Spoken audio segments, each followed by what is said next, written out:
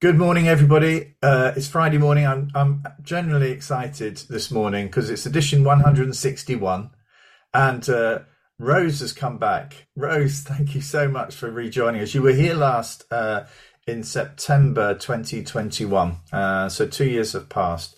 So, Rose Marley, you're the CEO of Cooperatives UK, and it's a Right. great. Last night was a great day, wasn't it, for the cooperative movement?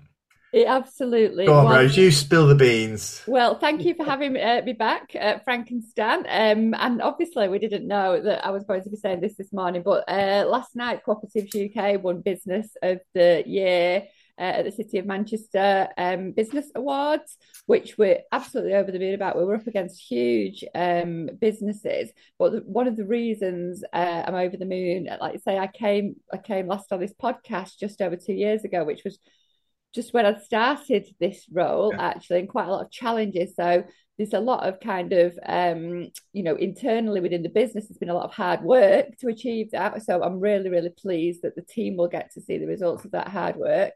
The member support that we've had has been brilliant, but actually, the raising awareness about cooperatives as a business and being recognised as significant in the business community is really important because it's so difficult to kind of raise awareness of alternative business structures like cooperatives.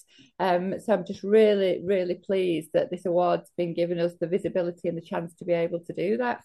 Yeah, because we've spoken on this chat before about the lack of visibility of other business models, shall we say, at GCSE and A level, like in politics or economics studies. So it's great to see the cooperative movement getting a sort of platform, really, That's it. That's to it. challenge the existing sort of views on this sort of stuff. And it's even more sort of scary than just like we're not on the curriculum, we're not in the sort of standard business teaching in things like chambers of commerce either, but actually in 2020 the government, the Department for Education, sent guidance out to senior leaders in health and relationship part of the curriculum to strictly instructed not to use any materials or information from organisations that are anti-capitalist. Well, that actually means you can't teach, for example, the history of the Labour Party. You can't teach trade unions, and you shouldn't be teaching cooperatives under that remit because, yeah, cooperatives and capitalists, it isn't for private gain. It's absolutely shared ownership and democratic control. So that's been a really worrying kind of culture wars, it feels Mm, like, mm. in terms of what's happened there, and very under the radar as well. I mean, the good news about it being under the radar is I don't know how many schools are Well, paying attention to I was just about to say, I it. know that when I was the CEO in the Co-op Academies Trust, Connell College came on board. It was their 10th anniversary yesterday, and I was Wow. unable to attend, even though I wanted to. But actually, I spoke to the economics teachers at the college when they became part of the trust, and they expressed, sort of this desire to actually sort of extend the understanding of young people about cooperation. And they were saying, well, we ignore it. Oh, We very ignore good. it. So I was thinking, well, that's actually a really positive sign, that actually there is still sort of freedom amongst teachers to actually sort of, push forward an agenda which probably is fair for the young people to have an understanding of all that's Absolutely, available. Yeah. absolutely. So yeah, it was, without a doubt, disappointing. I am at the new Co-op Academy in Bellevue actually Oh, next are week, you? Frank. So I'm Oh, excited wow. to see that. Yeah. Yeah, yeah, fabulous. Okay. Actually, we're going to go to Rose to what's caught your eye this week. Right. Okay. Yeah. So, I mean, one of the things that's caught my eye, it's not specifically education related, but it really struck me. It was on Radio 4 Today program, and it was the guest was Patsy Stevenson, who was one of the women who had been arrested at the vigil of Sarah Everard. Um, and it really struck me. She cried on the interview because it was clearly the first time she'd been able to speak. Because obviously, when things are going through court and legislation means that you cannot talk about a case, and I hadn't realised, as many other people, to what extent she just went to that vigil. It was a snap decision to show her support, and she wasn't a protester. She'd never protested before, and what happened to her was really scary, but also it highlights something that I observe within the public sector, actually. But it comes from the top. It's this idea of protecting institutions, and when an individual or somebody becomes when somebody challenges that institution, often from a point of view of being a victim, that's really difficult to do because the institutions put their weight of legal support behind and a real kind of, at best passive aggressive kind of practices to not allow those individuals to speak. And it's something that the mayors in the Northwest, Steve Rotherham and Andy Burnham, are campaigning for, and they're calling it Hillsborough Law, because obviously a similar thing happened there, but Grenfell and the post office and, this idea, this duty of candour, I find it shocking that we need to put in place a law that says public sector workers have to tell the truth. And I just think there's something in that. I mean, like I said, it really touched me and shocked me, and I felt her pain. But also, I think that's where it trickles down. A lot of your listeners are in education, and this will resonate. That kind of whistleblowing or challenging, and I think it's something we need to work on as a country because, and again, like I've just touched on it before, freedom of speech is an absolute privilege and gift that we should protect with all our might, and people should be able to stand up to those institutions. So yeah, it really affected me, that news story. It's funny. It's triggered a memory for me. Again, going back to my work with the co-op, I remember we had an education director who actually was very experienced, a bit truculent. Even he would admit that he was sometimes a bit of a loose cannon. But actually, and I remember an admin member of staff coming to me and saying, "Really, he shouldn't be speaking to you like that, And I was thinking, no, well, he should. I'm pleased that he feels able to, and feels safe in that environment. I don't see that. I never viewed it as a weakness. It was never personal to me. It was all about trying to improve. He at times he felt I wasn't hard enough or firm enough or driving this or driving that.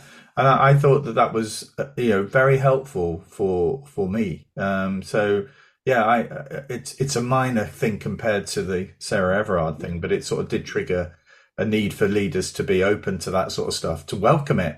Absolutely. And like I say, and sat within frameworks that not just allow it, but actively encourage it. And I think that's the paradigm shift we need to make. It's weighted in the other direction. Yeah. Stan, what are you going to say? Well, what's caught my eye is something that works on both sides of this. There's a All Saints Academy in Dunstable. They're going through a judicial review about their inadequate judgment, and Ofsted are clearly doing what they do and protecting Ofsted, so that they're playing the game of we will share what evidence or, just off record, I've just read a complaint response to a school where Ofsted refer only in the complete complaint to the evidence base of the inspector. At no point have they sought any extra or additional information from the school. So there is no point in that. So the inspector says this happened, and the next question is, well, the school's saying it didn't. Well, I look at the notes. Oh, yes, you put that it happened. Yeah. Therefore, the complaint's overturned. And it's just bizarre. But what's changed at this school is that the Ofsted are now saying that some of the staff have been bullied into either not talking to inspectors or about what they've said to inspectors. And again, according to what Ofsted are saying, there's evidence that staff have been suspended until such time as they disclose what they've said to the inspector. Wow. Now, there's two institutions trying to I suppose, use their weight to support their reputation. And in the middle of it all, there are some staff who have since left the academy, I understand, who are in the middle of all that and unable really to fight their own corner against the weight of those two institutions. So it's a similar case of people, and whistleblowing is, it's a protected area of your life now. So you should be able to whistleblow, and you should be able to do that without any interference. But clearly, the reality of the world is that you can't do that, or you do it at your risk. It's funny. I do. I'm not a great fan of the current government around what it's trying to do with education, but I do quite a lot of work to prop it up.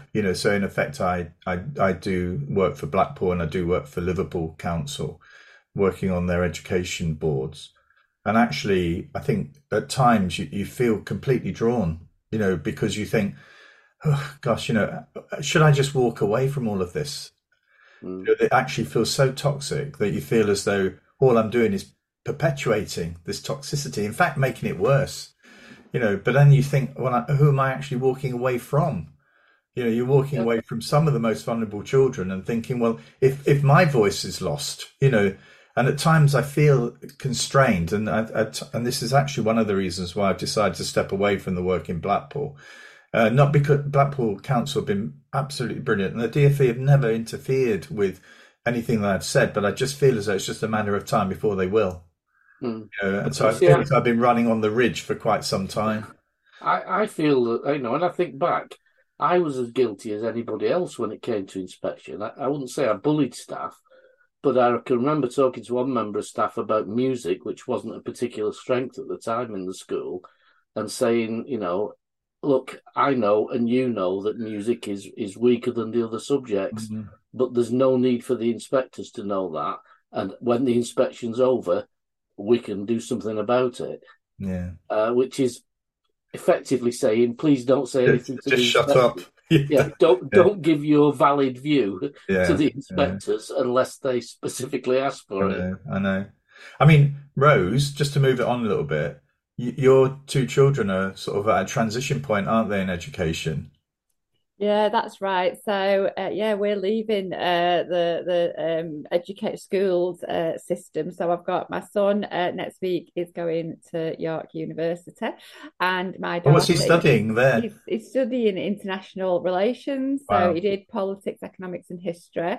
And he did brilliantly in his A levels. And my daughter has just finished GCSEs, also did very well, and is going to Savarian College in Manchester. So no more school runs and school uniform for us, although I have spent a lot of money on Levi jeans to be the alternative school uniform. Do you have a view on uniform, by the way, before we move on? Do you have a view on uniform as a parent? Forget the CEO role of the Cooperative UK.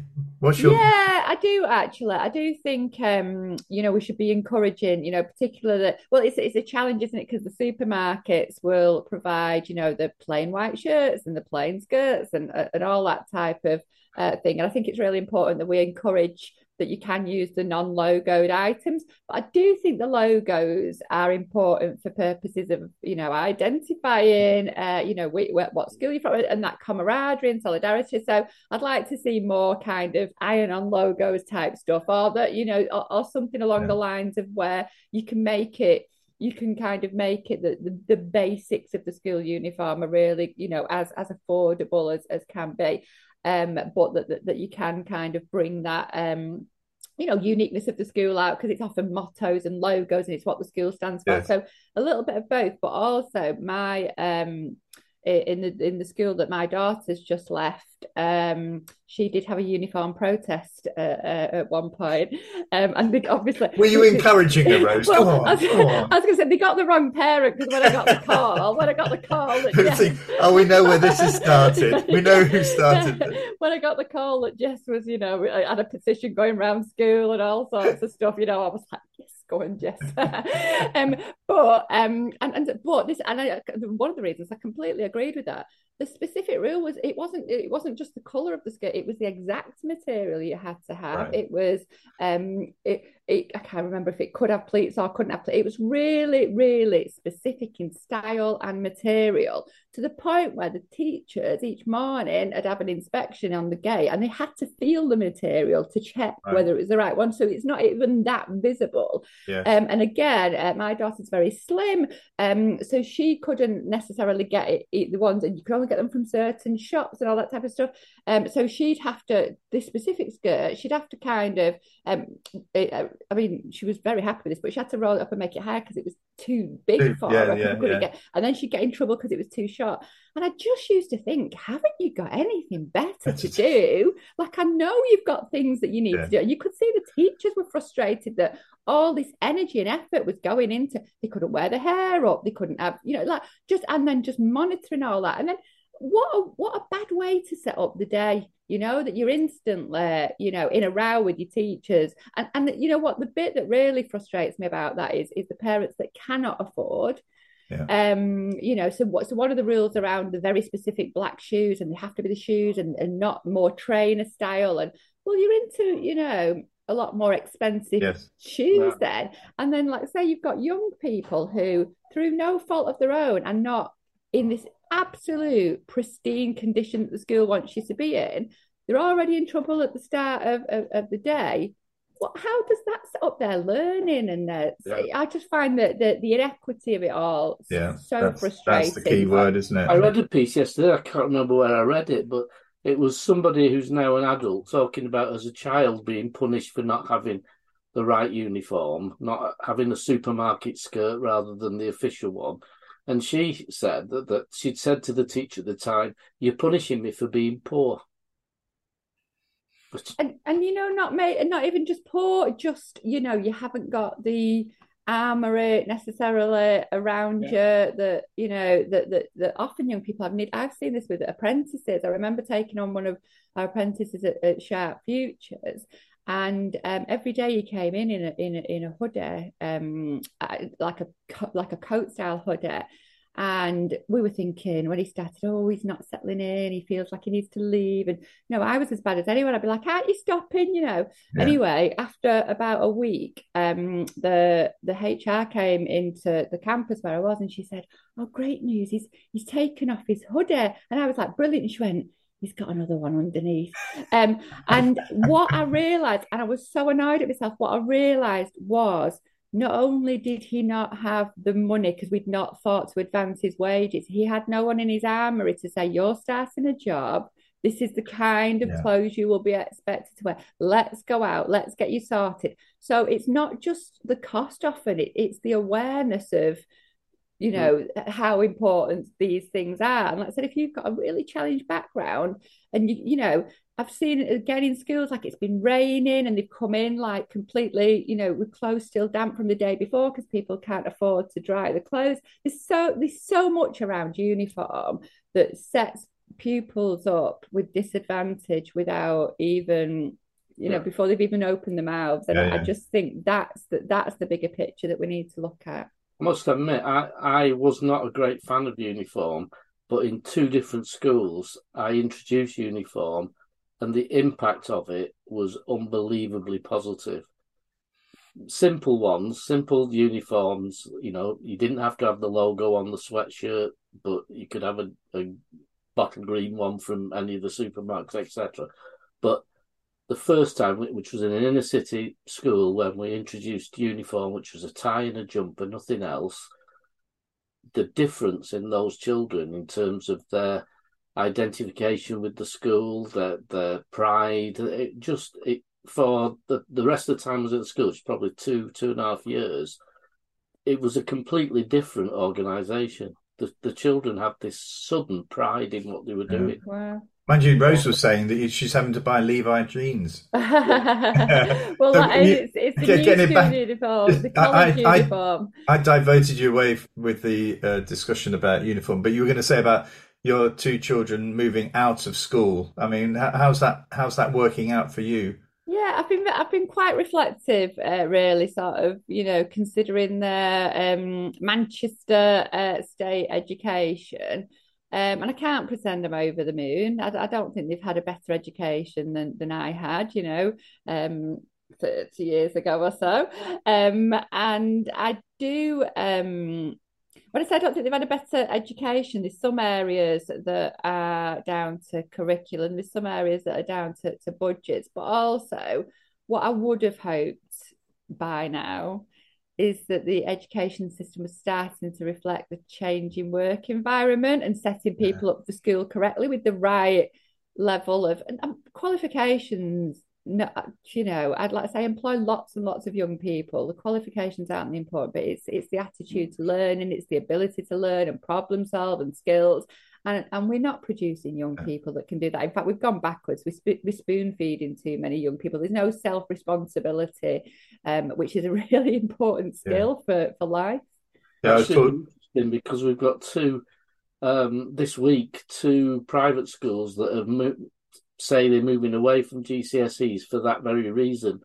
That I think the quote from the deputy is that GCSEs reward rote learning rather than deep and original thinking, and they don't teach children effectively for what employers and the modern workplace want. I think that's something Frank and I have said for some time. I was taught. It's funny how all these we must have been having the same sort of conversations this week, because I'm organising a conference in Blackpool for business leaders and secondary school college leaders, and you've got that sort of dichotomy really, where you've got those who say, well, it's about the qualification. If you don't give them the qualifications, they can't get the opportunities. And I look at it though on the basis that you're making an assumption that everybody has found the education ladder. They all found it at the same time. But actually, some kids still, even at 16, have still not found the education ladder. But we need to find a way in which we give them a set of skills, attributes that enable them to go into the work ladder and the education ladder. And you can see when young people who we were placing on work placements in the co-op headquarters, who'd never shook hands with anybody, who'd never introduced themselves, had never ever been responsible for making sure that a white shirt that they were wanting to wear was clean. They didn't actually know how to use the washing machine, how to iron, how to get, what they had to do to get on a bus to get into Manchester, how they found out what time that bus arrived, all of those sorts of stuff, and when they were introduced to people like Steve Morels, just couldn't hold that conversation with Steve. Steve had to do so much work to eke it out of these young people, but they had fantastic potential. The education system had was driving them towards exams, and ignoring, and it's at its peril really, all those other bits of stuff that in the families that we live, our children have that. They see us do this all the time. But for me, it's always it is that bottom third that I'm most concerned about, who are not getting, who feel at the moment as if education isn't for them, because they know they're not going to get a grade 4 in English and maths. They know that therefore means they're going to struggle to get onto T levels. It means they're going to have to spend another year doing English or maths as a course at the sixth form college. That it's not opening them up to apprenticeships. What are they? No wonder they're walking with their feet. Yeah, I was going to say, and they're never going to enjoy the learning because they know that. So every day is a drudge. It is. If there's nothing there that says, "Wow, I want to get there because today I'm going to be doing this," or if that drive, that enthusiasm isn't driven in children to get to school in some way, then what's the point of going? Yeah. Well, I've got a question for you both on that actually, because I'm really interested in so Frank, the sort of more general skills aside, but understanding maybe what skills you need into different areas of work, and something that's being looked at in Greater Manchester is the idea of the MBAC, the Manchester Baccalaureate, where you look at groups, or look at areas of employment that are strong in the area, like advanced manufacturing, creative industries, for example, and then looking at advising young people about groupings of subject matters that enable them into that space. And I've got mixed feelings. I'm interested in your view, but I also experienced with my son at A levels. He did economics for the very first time at A levels. Absolutely loved it. He actually got an A star at A levels. but he couldn't go on to do economics at degree because he hadn't had maths. And not only did nobody tell him that, how would he have known he loved economics so much? I mean, that's glib saying he couldn't go on to do it, London School of Economics, which is where he wanted to go, because it was a BSc and he didn't have the maths. And something, and it was the pandemic and all that, but something along that journey, a decision was made without even realising you were making a decision. So I'm really interested in what you think about that idea of highlighting, potential routes, and whether then you end up ruling out other routes, yes, or whether you think it's a good thing to kind of make that more visible to young people at the options year. MBAC would be, yeah. Well, go on, Stan. I was just going to say, I do think we specialise far too early. Yeah. And so you don't get that chance to see. I mean, for my son, it was a fluke, and that's been what he's done ever since, that the college didn't offer him the course he wanted to, and he chose to do music technology almost as a throwaway. Got into that so much that he's now a qualified music teacher. So it's a route that wasn't explained to him. Nobody said when he was doing his choices, do you want to do music? I don't think the school actually offered music, but that might be something that you might excel at later in life, and that wasn't an option, and it was a mere fluke. On the MBAC thing, for me, I just looked at the MBAC proposal, which has an academic and vocational route. Some subjects are in both, but some subjects are only in one. And for me, there is, picking up on the point Stan made, there needs to be a real meshing together of this. We've got ourselves into a position where we think that it's okay for children to just study sort of 8 subjects. And I remember when I had to leave during A-levels, had a lung condition, which meant that I missed about 9 months of schooling. And the school said, well, you'll have to go to a year below. And I thought, I'm not going to do that. So I left. And I remember going to evening classes and studying law and economics as part of my banking exams. Never studied law and economics before, but I really, really liked it. Really liked it. And I felt as though if I'd had that opportunity earlier, I think that might have shaped where I went to study. I eventually went to university, but it would have, I think, shaped differently where I'd ended up. And I think for me, it's around... her granddaughter's joined a school that has electives on a Wednesday afternoon, which I think is a really interesting idea. There's a range of subjects and things you can do. The thing she wanted to do is full, so she can't do it. But whatever. But I do think that's that flexibility and that freedom to study stuff that actually I hadn't thought about that. I think American universities do this very well, don't they? There's a whole range of courses that you can study. You're not restricted to, you've got to do this course, you've got to do that course. There's a real sort of meshing of that. You can create your own sort of course. So I think we need to do a lot more of that in schools. I know this is old now, but if you remember the days when you were gifted and talented, and identified as gifted and talented, because in the school where my daughter was, it was because a number of teachers nominated you to be gifted and talented, but there were only 30 children in the year group that could have that qualification. And when she chose not to do art, or to do art rather than another subject, that knocked one of her teachers out of the thing. So they actually announced to her class with her there that she was no longer gifted and talented. Because of the subject she'd chosen. Our son Dom was selected for a gifted and talented program, which was during the summer holidays, and that was a complete turn-off. So he called it SWAT school. There's no way I'm losing my summer holidays to go on SWAT school. But anyway, for me, it feels as though we've got ourselves... I mean, it's interesting. The government wants to we talked about the MBAC and some of the limitations of it, but the government's pushing the EBAC. And a key central pillar of the EBAC is a modern foreign language. Well, Rose, if you can get a modern foreign language teacher anywhere in the country, you're doing well.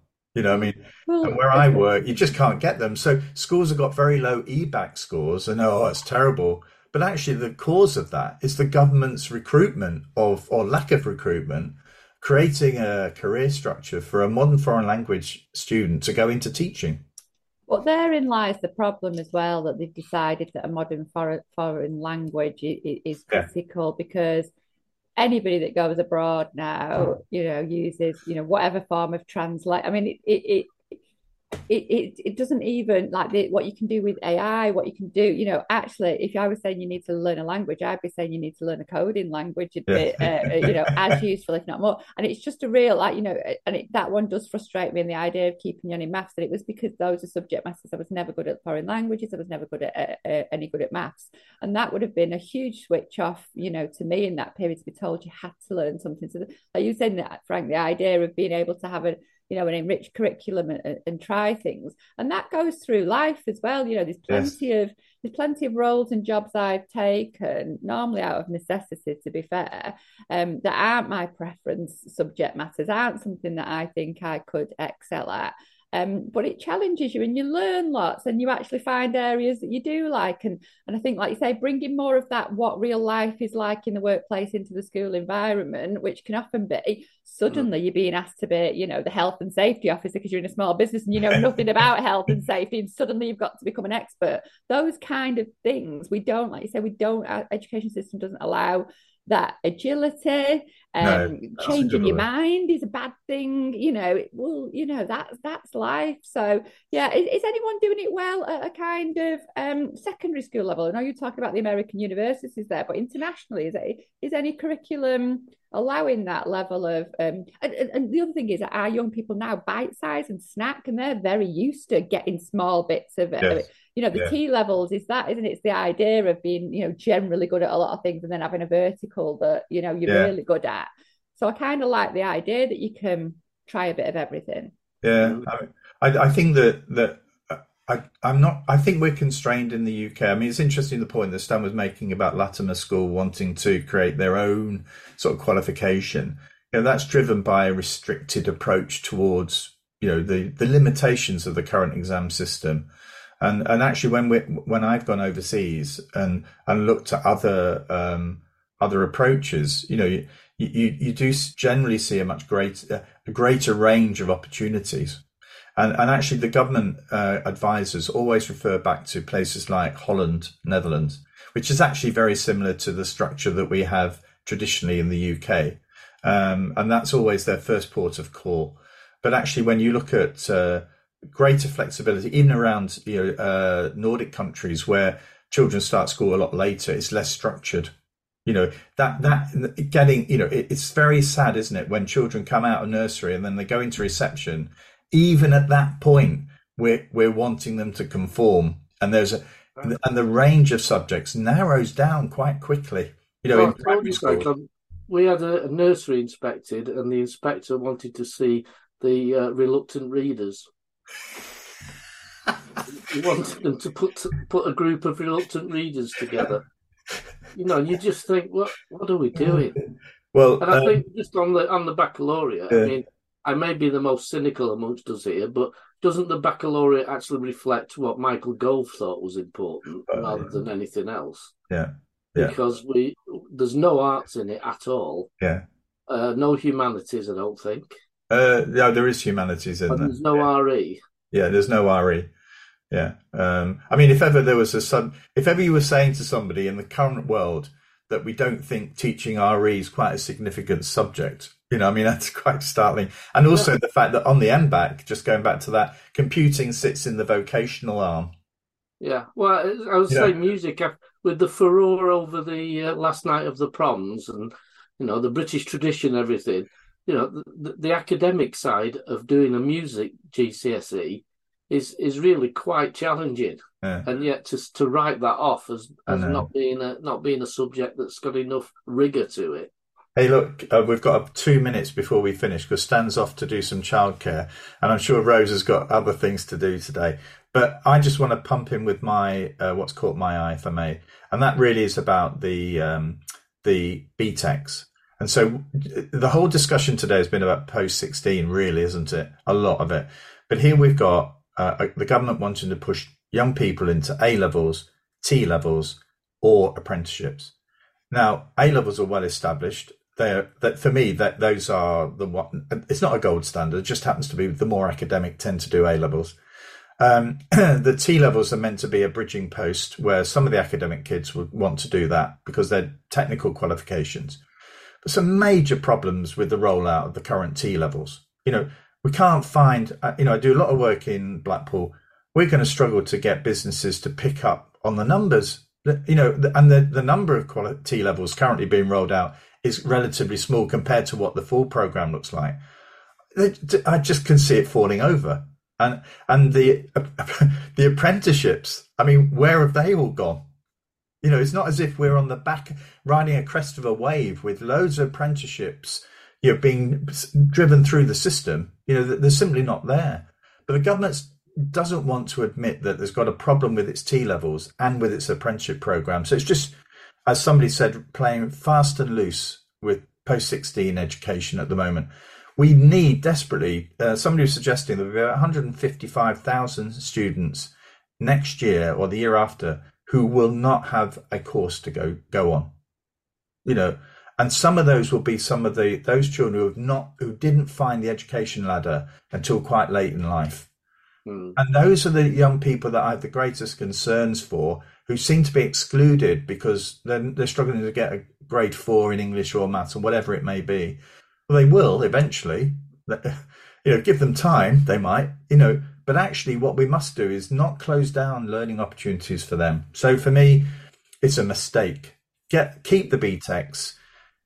If you think T levels are going to work, let's give them time to bed in. I personally think they're great, but I think it's going to be like other programs. There's just not enough businesses able to pick up the slack on it.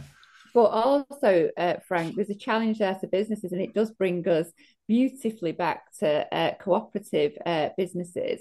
Because what is often being asked, particularly of small business, whether it's the T levels or even the apprenticeships, the detail of the expectations of the employers, it's often the detail that stops the enablement. I know there's lots of examples where employers benefit out of, say, for example, apprenticeships, but actually the backbone of this country is small business.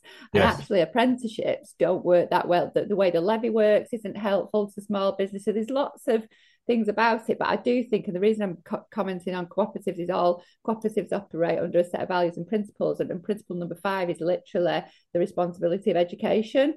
And I do think that we should be considering in all business forms the responsibility of education and the role that business is expected to play. And actually, let's say, whether we could do that through tax incentivization, yes, or whatever, but that we kind of make it more attractive to businesses to want to train our young people, because actually there's a lot of older people in the market. We've got an aging population. Young people haven't got the skills. So employers have to work really hard at page 1 skills, like, oh, yes, you do have to come in every day, or, yes, or whatever those rules are that they've not been shared. So I'd love to see not the onerous on business, because I think that's there. I think the empowerment and the enabling of business to actually be part of that pathway and support, that's what I think would make the difference, particularly with T levels.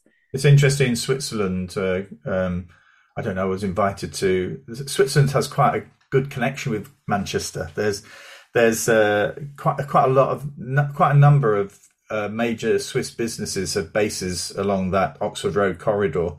And I've been invited on a few occasions to lunches and dinners and things. But what's clear is in Switzerland, the business community see their role as an educator. They don't see it as, they do expect something from schooling, but actually it's not a case of the finished article is delivered to us and we can now mold it into what we want it to be. Mm-hmm. It's very much around, understanding the range of young people that are going to be joining the business and trying to accommodate that and to work with what they've got. It feels much more enlightened than we have. Anyway, That's where it's gone. Stan, you've got 1 minute before childcare. We've got to finish. We've got to finish. Rose, thank you so much for joining us again this week. And next week it is Alwyn Pugh. I got it all wrong last week. Alwyn Pugh, a former HMI, is joining us, so we look forward to that. And also just one thing, we had a great chat with a parent and probably future governor at Caversham Primary School in Kent, where unfortunately the head teacher committed suicide after an Ofsted inspection, and that was posted yesterday. And I'd urge anybody who hasn't viewed it to view it, because it's very insightful and also quite worrying what happened and what have you. So I'll push you towards that. But thank you, Rose, and all of you have a great day. See you, folks. Bye. Bye.